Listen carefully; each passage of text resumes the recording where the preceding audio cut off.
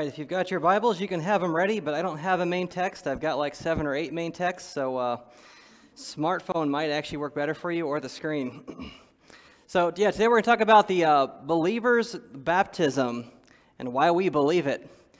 Now, I said this last week, and that is, with this series, Why We Believe, there are some things that are fundamental to the faith. To be a Christian, I mean, you really do have to believe the Trinity. You have to believe in justification by faith. But as we said last week, the topics I'm covering, there's actually some different views within the Christian community. There are people who don't believe in eternal security, who I believe are Christians, though we hold to eternal security very strongly here. And baptism would be another one of those issues, where there are people who don't believe in believers' baptism. They might baptize infants, but they still believe in justification by faith. And while I believe that is incorrect, there are some godly people out there who do believe that. Some of them are very smart. Some of the ones I've actually gleaned a lot of resources from these people. So the two views primarily held: credo baptism, which is what we believe, which is we only baptize believers.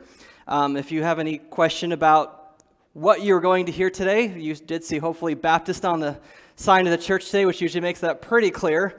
Of our position on it. And then the other view, pedobaptism, which is baptizing children or infants, basically people who have not trusted Christ yet. However, while there are some godly Christians who do believe in infant baptism, I also have to have a disclaimer here too. There are some people who hold to views of baptism that aren't part of the faith. They aren't Christians. They'll teach things such as baptismal regeneration, where the baptism actually saves you. And if you believe something like that is actually heretical teaching. We do believe the Bible teaches justification by faith alone, so to add any kind of work to that, of course, would not be biblical salvation. This is also a very important deal, your view of baptism, both with theology, but also the implications to the local church. It affects the purity of the local assembly. It gives some people a false assurance of salvation, and some positions on baptism, as we said before, are just downright heretical. So, I want to give you a story of what believers' baptism looked like in the early church. Because today I think we've really lost some of the importance of it and what the cost was when people made the decision to get baptized. So if you're living during the Roman Empire, there was a time of relative peace, the Pax Romana. So not saying everything was perfect, but compared to how things had been before, there was not a whole lot of wars going on. And if you lived within the empire, you were relatively secure. Now, there was also a relative amount of religious freedom in the Roman Empire. But there was one catch to this. You were free to worship any god you wanted to, but you could not worship him exclusively. You also had to confess that Caesar was Lord. And so you could worship the gods you wanted to, but again, not exclusively. In fact, as you were walking around the Roman Empire, in some of the cities, you might have known some inscriptions, and one of them said this: "There is no other name under heaven by which you can be saved, save for Augustus." Sounds kind of familiar. And now, there was also a group called The Way. And if you weren't a Christian yet, you were probably hearing about this group called The Way, and that there was rumors that they were teaching and preaching about another king. You might have heard that one of their leaders, Peter, actually said something very pointed to the religious leaders. In Acts chapter 4, verses 10 through 12, it says, "Be it known unto you all, and to all the people of Israel, that by the name of Jesus Christ of Nazareth, whom ye crucified, whom God raised from the dead, even by him doth this man stand here before you whole. This is the stone which was set at naught of you builders, which has become the head of the corner." And this next part, "Neither is there salvation in any other, for there is none other name under heaven given among men, whereby we must be saved." So it's safe to say that the early Christian church was a little bit controversial, because this was the exact same thing that was said about Caesar. But now they were declaring that the only name under heaven whereby a person could be saved is actually the person, Jesus Christ. In fact, don't just take my word for it. You can Google it, and you can find some of the inscriptions online. Caesar was often talked about as very messianic in terms, even called the Son of God sometimes, or called the Savior. He looked at himself as the Savior. A lot of them did, and not just one, but throughout the line of the Caesars. So to make this decision to get baptized, it was dangerous. You would have heard perhaps a preacher And you would have gone and gathered around the crowds, and he was teaching how there was another king, and he was the true king, the King of kings, and that he was crucified by sinners, and that we are all sinners deserving of death in a place called hell, but that this king lived a perfect life, fulfilled all righteousness. He died on the cross to pay for our sins, and he rose again 3 days later, and then he would command that people would believe on this king and that they should come and be baptized as a public proclamation of their faith that Jesus is the true king, that you put your faith in Jesus as the Messiah in direct conflict with Rome and their pagan gods. So now when we talk about this idea of baptism and what the cost was, you can see why Jesus sometimes would say that to become a disciple, first count the cost. We talk about baptism, that when people would do it, that they could lose their jobs, sometimes their lives, sometimes their lands, their family. I hope this makes sense now. To be baptized is almost making you, and sometimes it was, an enemy of the state. You were going against the empire. So with that being said, I want you to think about how important baptism was to the early church as I'm explaining this, because what is sad to me is when we talk about baptism today, for a lot of people, it's just like, meh. Just one of those ordinances. It's something they do in the church. It's just a ceremony. It's far more than that. So, baptism background. Baptism wasn't necessarily a new thing that actually just started with Christians. Now, of course, there's a difference between Christian baptisms, but the idea of being immersed or ceremonial washings has existed for a very long time. So when they saw John baptizing people for the baptism of repentance, they weren't like, hey, what's this new thing this dude's doing, dunking people underwater? This is something they had probably heard of before or seen before for different reasons. In fact, you could even go into the Old Testament, Leviticus, and they talk about ceremonial washings. That takes us, though, to what is the baptism meaning? Well, if I'm going in with the definition of baptism, baptism isn't actually an English word. It's transliterated. Essentially, they took it from the Greek, and they used the English alphabet, and now it's like a Greek-English word. And so the words you would have seen used as baptized sometimes, one would be bapto, one would be baptizo, and if you look at an English dictionary and you're trying to get clarification on what is baptism, you'll pull up the English dictionary, and you know what it's not going to tell you? The definition of baptism. It's going to give you different methods based on what different people believe about it. Like, well, so, could be sprinkling, could be pouring, could be dunking, could be dipping. But what does the Greek word mean? It actually means to immerse. And this isn't just something that we're saying because we're Baptists and we're biased on the meaning. You can actually see this in extra-biblical Greek literature. This was not a hit in the first service, but did any of you guys watch Forged in Fire? All right, well, a couple. So, 2 strikes. Anyway, Forged in Fire is a TV show where, you get some specs about a blade you have to make, and you make this blade, and you've got 3 blacksmiths, and one of the things that's really critical that they have to do is they have to temper the blade. They quench the sword, or they quench the knife. And that idea is actually, it's very historical. People are making blades all the time. Well, what word did they use? Baptizo. They weren't sprinkling their blades. They weren't dumping water over their blades. They were actually quenching their blades. It had to go into the water. Another word, the word bapto that we see that's used in the Bible is also used in extra Greek literature for the idea of like dipping clothes if you were dyeing something. So some people will try to make an idea, well, we don't really want to talk about what baptism means in English because that's controversial. It's actually not. The definition of baptism is actually pretty clear. There's not really a whole lot of dispute about that. But what does the Bible say that baptism means? Romans chapter 6, verses 3 through 5 says, "Know you not that so many of us as were baptized into Jesus Christ were baptized into his death? Therefore we are buried with him by baptism into death, that like as Christ was raised from the dead by the glory of the Father, even so we also should walk in newness of life. For we have been planted together in the likeness of his death, we shall also be in the likeness of his resurrection." The meaning of baptism, and I'm going to be getting into this a little bit later, is very, very closely tied to our salvation.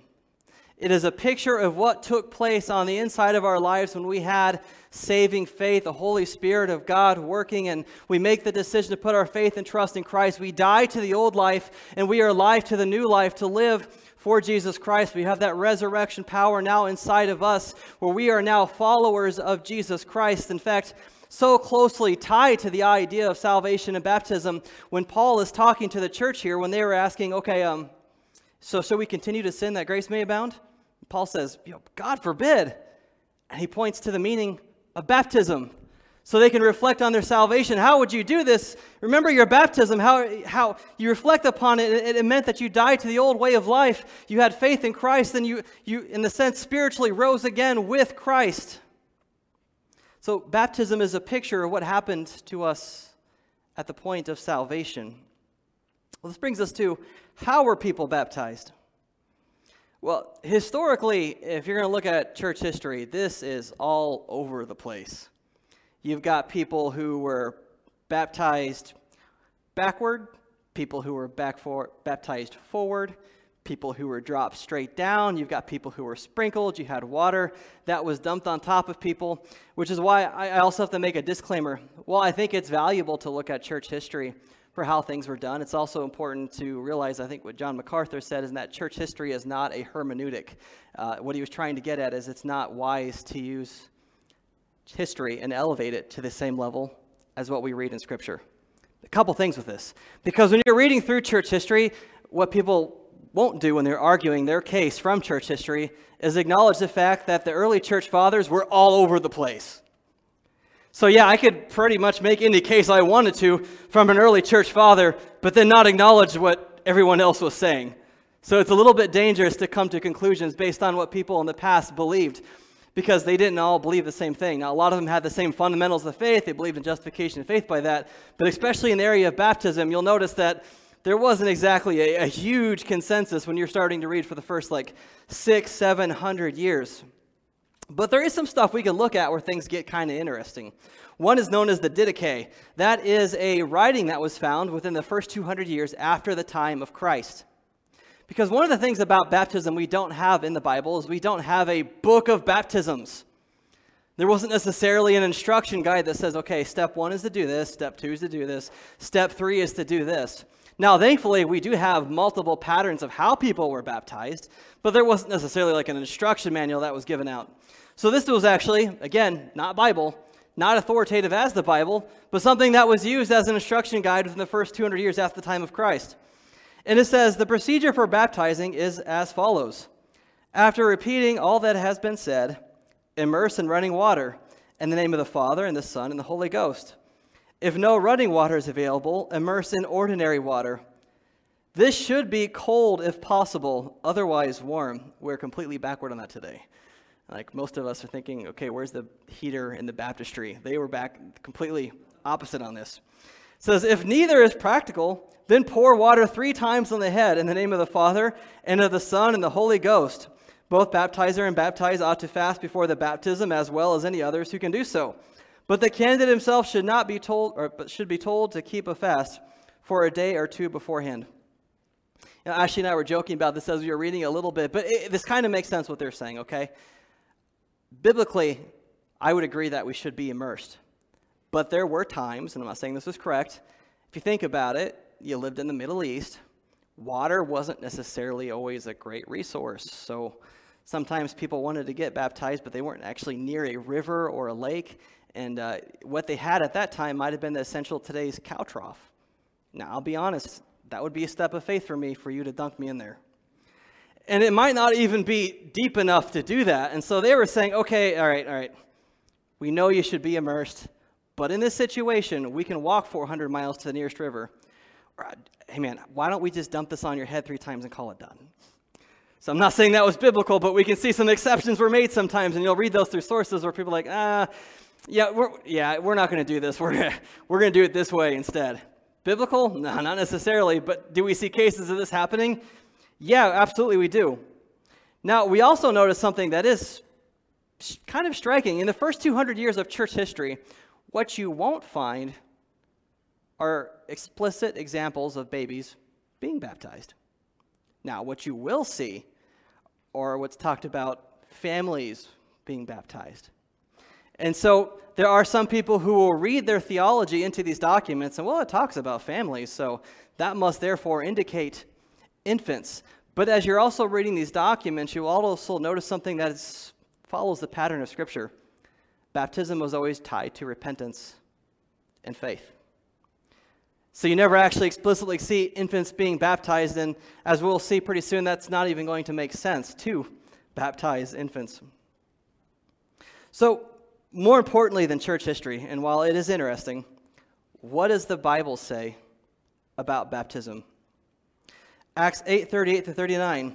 And he commanded the chariot to stand still, and they went down both into the water, both Philip and the eunuch. And he baptized him, and when they were come up out of the water, the Spirit of the Lord caught away Philip. And the eunuch saw him no more, and he went on his way rejoicing. And there's actually a very similar, consistent pattern as we read through the Bible as far as the mode of baptism, how people were baptized. It was always near a large body of water, and you see many cases where people were going into the water and then coming up out of the water. And when we think about the meaning of baptism, this really makes a lot of sense. It's picturing our death to the old life and our resurrection to the new life, so being buried with the baptism of Christ and then being raised up again to walk in newness of life. And so that actually does make quite a bit of sense. It wouldn't make a lot of sense for me for someone to tell me, hey, I want you to get into this pond sometimes, and we're going to go into this water together, and I'm just going to pick up some of the water and I'm going to drop it on your head. It doesn't make a whole lot of sense. The example we can see in Scripture is people who have gone into the water and then out of the water. So the question then is, who was baptized? And this is where there's some real controversy that arises in the church. Who was baptized? And I want to be fair, but the number of Bible verses that explicitly talk about infants being baptized. I heard an evangelist who talked about this once, and I'm not saying this is the most charitable thing to do, but I did think it was kind of funny. He was helping at a church, and at this particular church, these people did baptize infants. And so he had a gospel tract made up. It wasn't really a gospel tract. It was a tract that said what the Bible says about infant baptism. But the thing is when you opened it, it was blank. There was nothing on the inside. And, well, that's not inaccurate. If you're looking for explicit cases where infants were baptized in the Bible, you'll find zero. There is not a single verse in the Bible that talks about infants being baptized. So we would say, okay, great, that settles it. Well, no, not so much.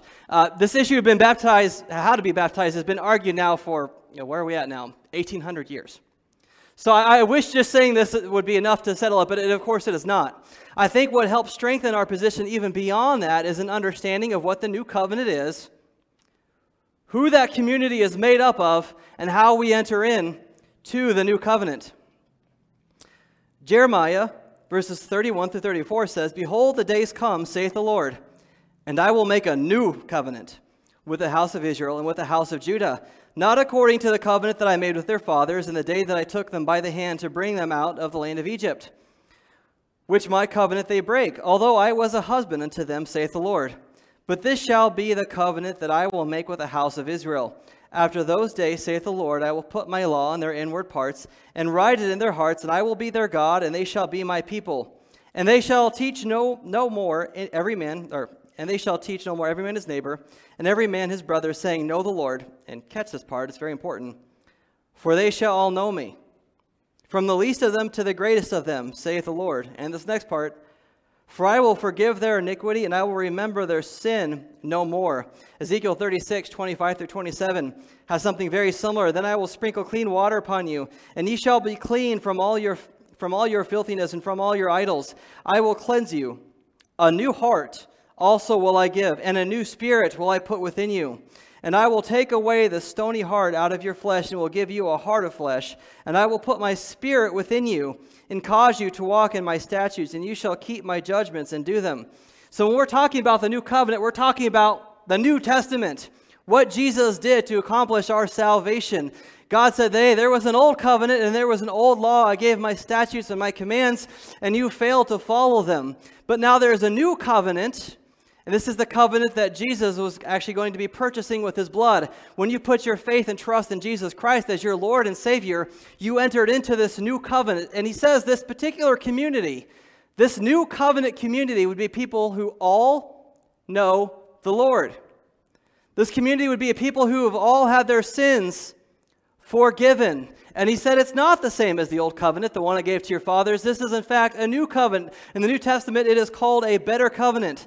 So to reiterate, this is a people who all know Christ, whose sins are forgiven. They have a new heart. They have a new spirit. The heart of stone has been taken out. They have a heart of flesh. This is sounding familiar. Think of what Jesus said. You must be born again. The idea of having a new life. This is what the new covenant is. Well, why does this matter? Well, I'm bringing all of this up because one of the main groups that teaches infant baptism, and again, I don't think they're heretics, is Presbyterians. Presbyterians do believe in salvation by faith alone, so they do believe that infants are baptized and are entered into the new covenant community, but they still believe that the child does have to express faith. They have to repent of their sins and turn to Christ. And so while I don't agree with how they do baptism, I do believe that they are Christians because, well, it's justification by faith alone. I just think they have things backward. And an understanding of what these covenants are gives us a good understanding of why they're wrong and why I believe we're right. So they'll take you to Colossians chapter 2, verses 10 through 13.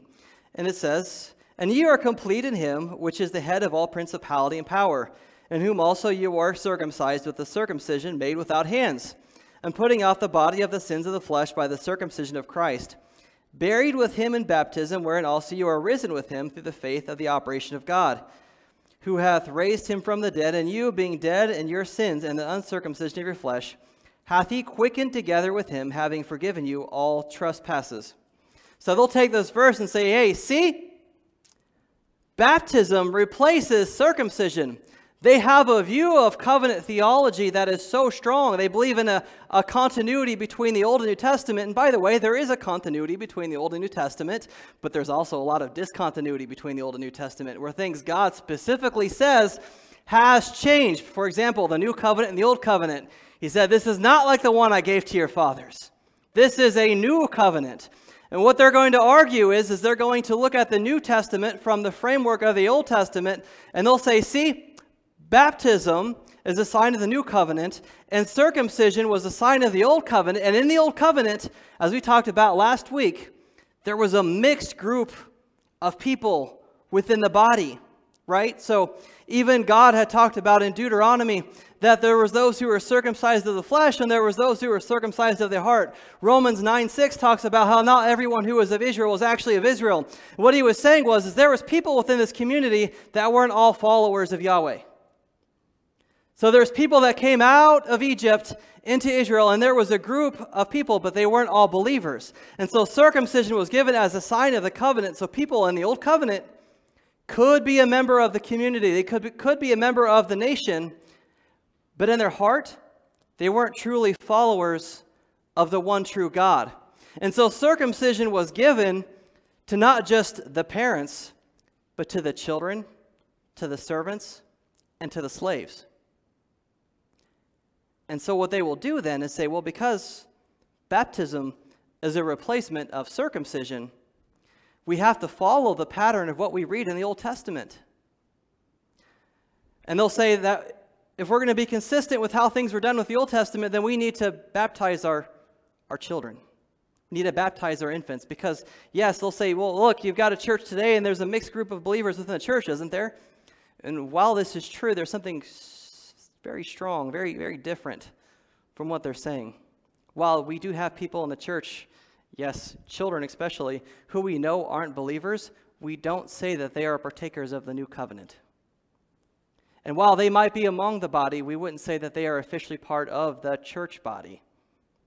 They aren't believers. Remember who the new covenant members are: those whose sins have already been forgiven. Those who already know God. So it wouldn't be honest to say, and it wouldn't be honest to really compare the Old Testament with the New and say, okay, because of this continuity that we demand, you should therefore baptize infants. Well, they'll also talk about household baptisms to try to strengthen their case. One example would be Acts 16, verses 30 to 34. This is the story of the Philippian jailer. It says, "And I brought them out and said, Sirs, what must I do to be saved? And they said, Believe on the Lord Jesus Christ, and thou shalt be saved in thy house.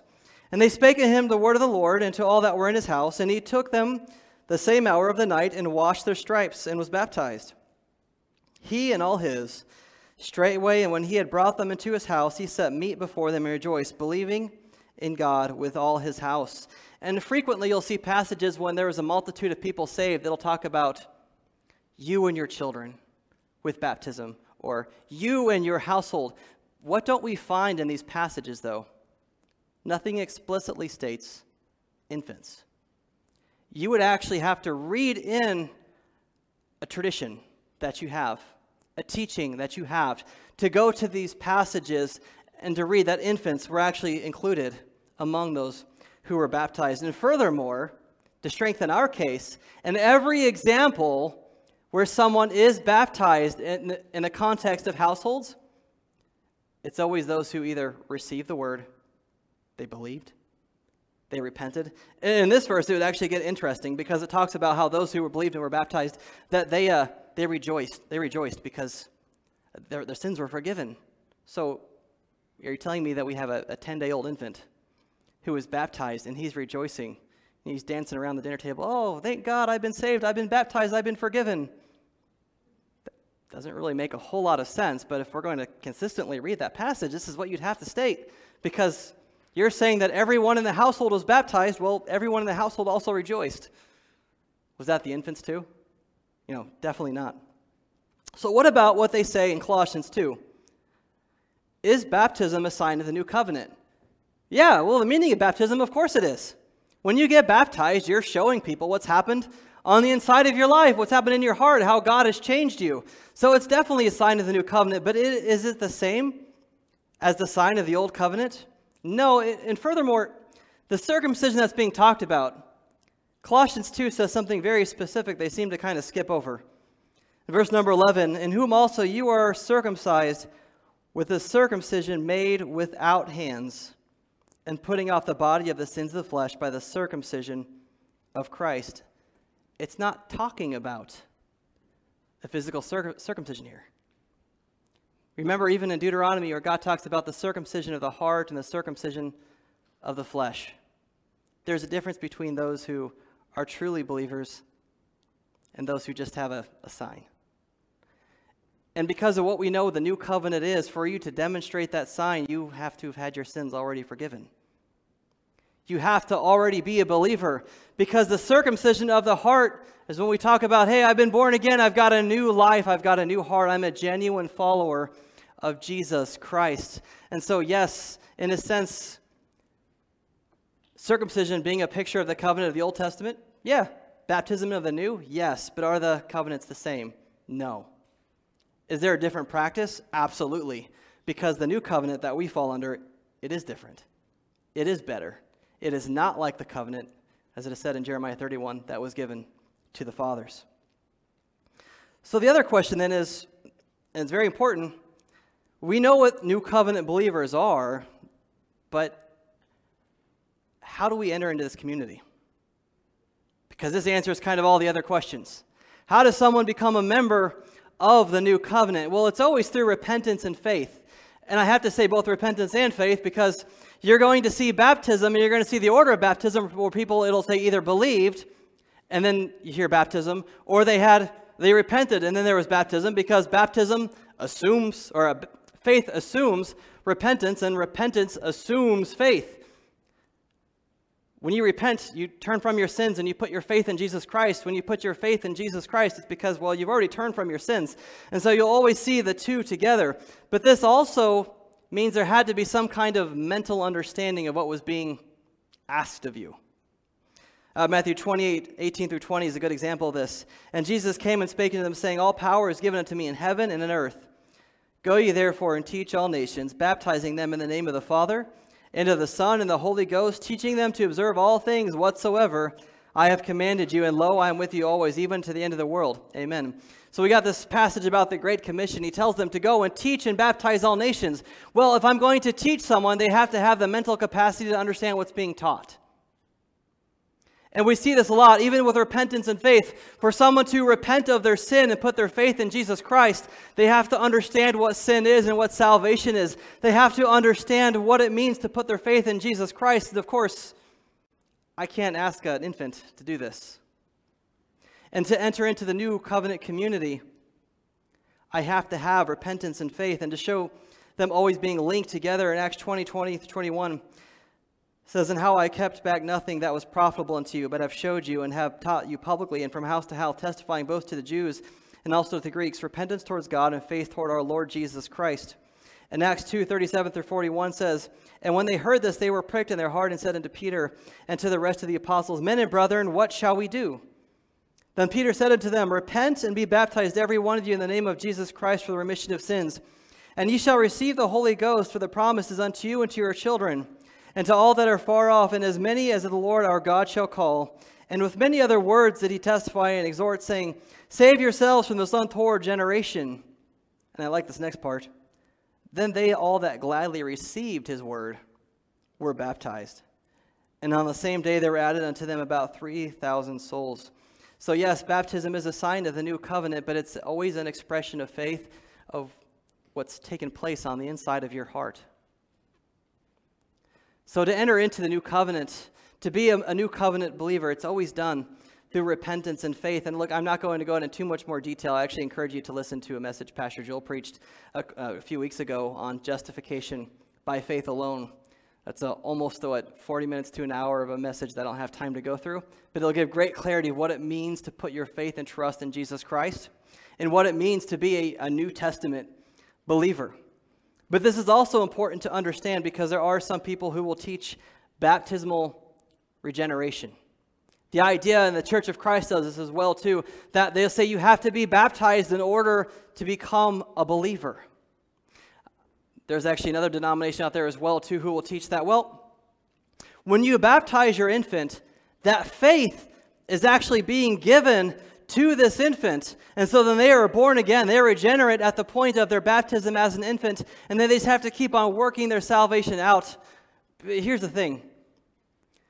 While I can't also, I mean, we can't find any explicit cases of infants being baptized, there is nowhere in the Bible, anywhere, even close to the idea that saving faith is given to someone through an ordinance.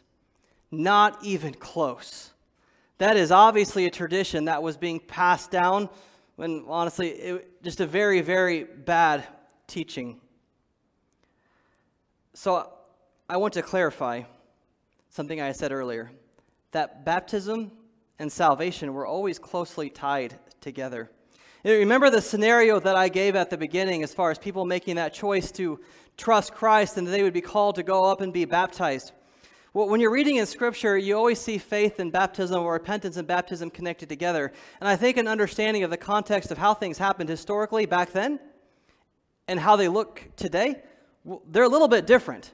Now, we understand that people have been saved the same way, and that is justification by faith alone. Romans tells us that it's with the heart that man believes unto righteousness. And so today, when we talk about someone's salvation experience, well, what happened perhaps a few hundred years ago is this idea of the altar call and the mourner's bench, where people were called to come forward and they would pray and receive Christ as their Savior. And look, I'm not saying it's wrong to tell someone to pray to receive Christ as their Savior, because we understand that it's not the prayer that saves us, right? It's the faith. And that this prayer was an expression of the faith that we had. So if I were to ask you today to tell me about your salvation experience, your testimony, many of you would probably say, if you are a Christian, well, I put my faith and trust in Christ, and you would tell me about this time that you said a prayer to receive Christ as your Savior. Now, I wouldn't go to say, well, okay, well, that's work salvation because you're trusting in a prayer. Well, if you understood that it wasn't a prayer that was saving you, no, it wasn't work salvation. Well, when we get to the pattern of the early church, what we don't find is that sinner's prayer. People, when they believed with their hearts unto righteousness, they were already saved. We're going to get to some passages that show this happens. But baptism wasn't scheduled out like it is today, where it might be 3 or 4 weeks later. And by the way, I'm not saying that churches are wrong for doing that. It's what we do here too. But if you were to ask an early believer about their salvation experience, they would tell you about a time where they trusted Christ and they went forward and they got baptized. That was their experience.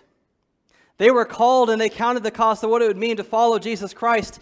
They believed in their heart, and so it was sealed. They were saved at that point.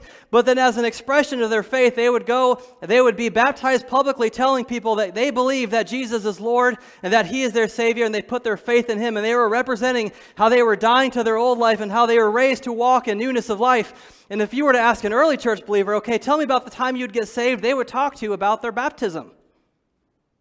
They understood that baptism wasn't what was actually saving them, but it was so closely tied together with saving faith that just like today people talk about the sinner's prayer, they would have talked about their baptism.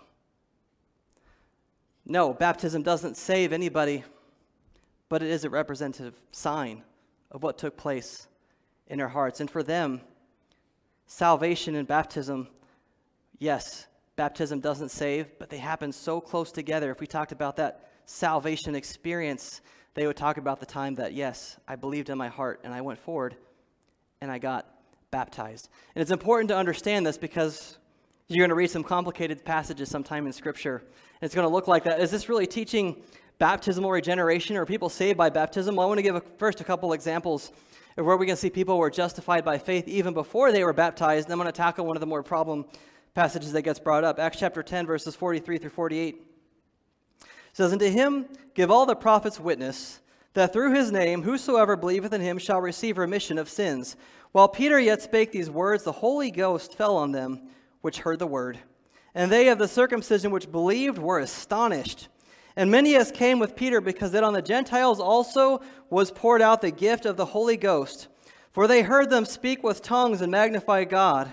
Then answered Peter, Can any man forbid water, that these should not be baptized, which have received the Holy Ghost as well as we? And he commanded them to be baptized in the name of the Lord. Then prayed they him to tarry certain days." So we have an example of Peter giving out the gospel. And even before they said a word, the Holy Spirit of God descended upon them. Because I'm sure most of you are aware of this, but even in our context today, before you said the sinner's prayer, the moment you chose in your heart to trust Jesus Christ as your Lord and Savior, even before you went forward, even before you said the prayer, you were already saved. The decision was already made, because it is with the heart man believes unto righteousness. So once that saving faith was there in your heart, even before you expressed it, you were saved. And you see this here, even before they had the opportunity to express their faith with believers' baptism, they believed in their heart the message that Peter had preached, the gospel, and they were born again. The Holy Spirit of God was given unto them. And we also see this with the thief on the cross.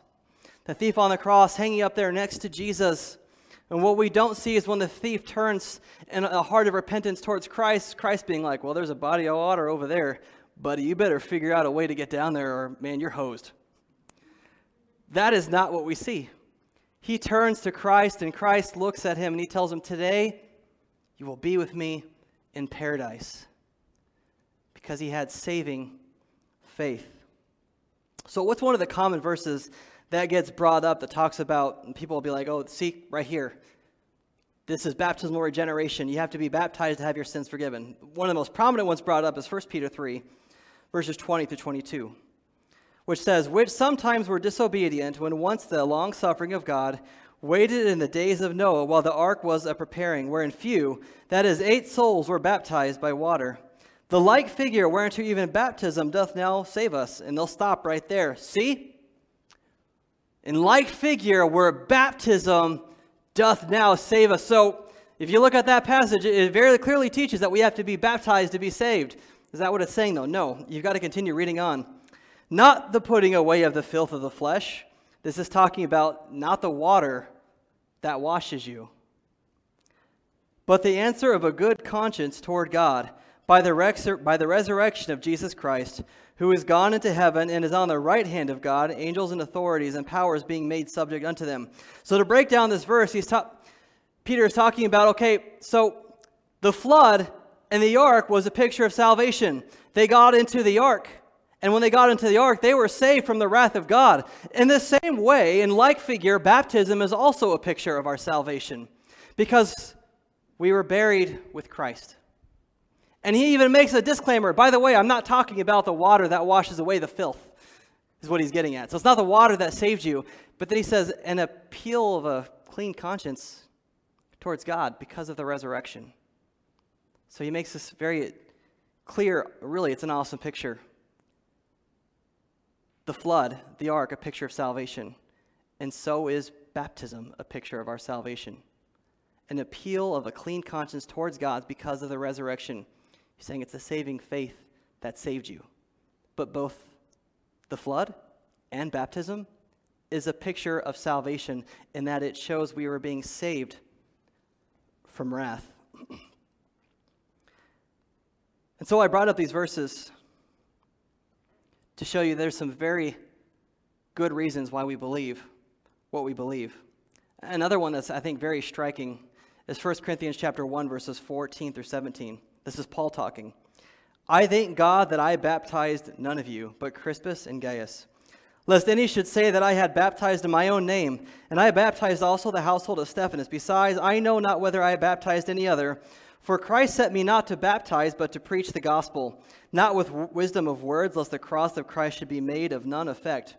If baptism was so crucial to salvation, why would someone like the Apostle Paul state, I thank God that I didn't baptize any of you? There was division in the church, and that people were arguing about like what we do today, where someone would say, I'm of this camp, or I follow this great leader of the faith, and he's saying, hey, look, I thank God that I didn't baptize any of you except a couple families, so that way you weren't saying that your loyalty was towards me. He said, God didn't call me to baptize, he called me to preach the gospel. Notice Paul himself makes a distinguishment between the gospel and baptism. Baptism never saved. So in summary, baptism represents the inward reality of what has taken place in our lives. We die to the old self and we have been raised with Christ. New covenant believers are those whose sins have already been forgiven. Baptism is a sign of the new covenant, but we enter this new covenant through repentance and faith. Baptism does not save us, but faith, true saving faith, is always closely tied to obedience. So I have to say this. I'm not saying it's impossible for someone not to be baptized and be a Christian. That happens. It does happen.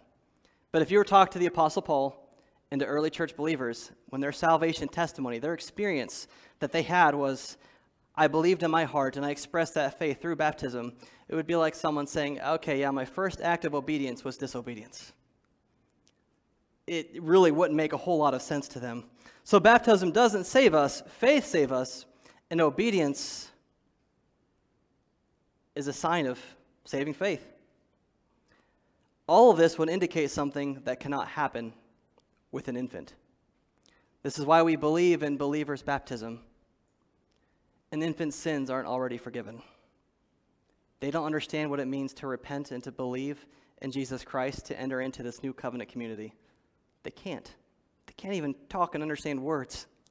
So it wouldn't make sense to believe that infants should be baptized. So what are some takeaways from this? Well, have you been baptized? If you say you're a follower of Jesus Christ, have you ever actually followed him in the waters of baptism? Perhaps some people, they didn't know that they needed to. If that's you today, can I tell you the Bible clearly tells us that we should be baptized. And can I tell you also that it will give you strong assurance sometimes of your salvation. You say, why would I say that? Because a lot of times people will talk to me, I don't know if I'm saved because I don't remember if I said the sinner's prayer. Well, one, the sinner's prayer didn't save you. And in the early church, they never even said the sinner's prayer. They believed in their heart and they went forward and they got baptized. You can actually look forward in the day you got baptized and say, I know baptism didn't save me, but there was a time I obviously made a decision because I followed Jesus in the waters of baptism. If you knew what it represented, that you were dying to the old life and you put your faith in Christ so you could live a new life, you have something concrete to hold on to.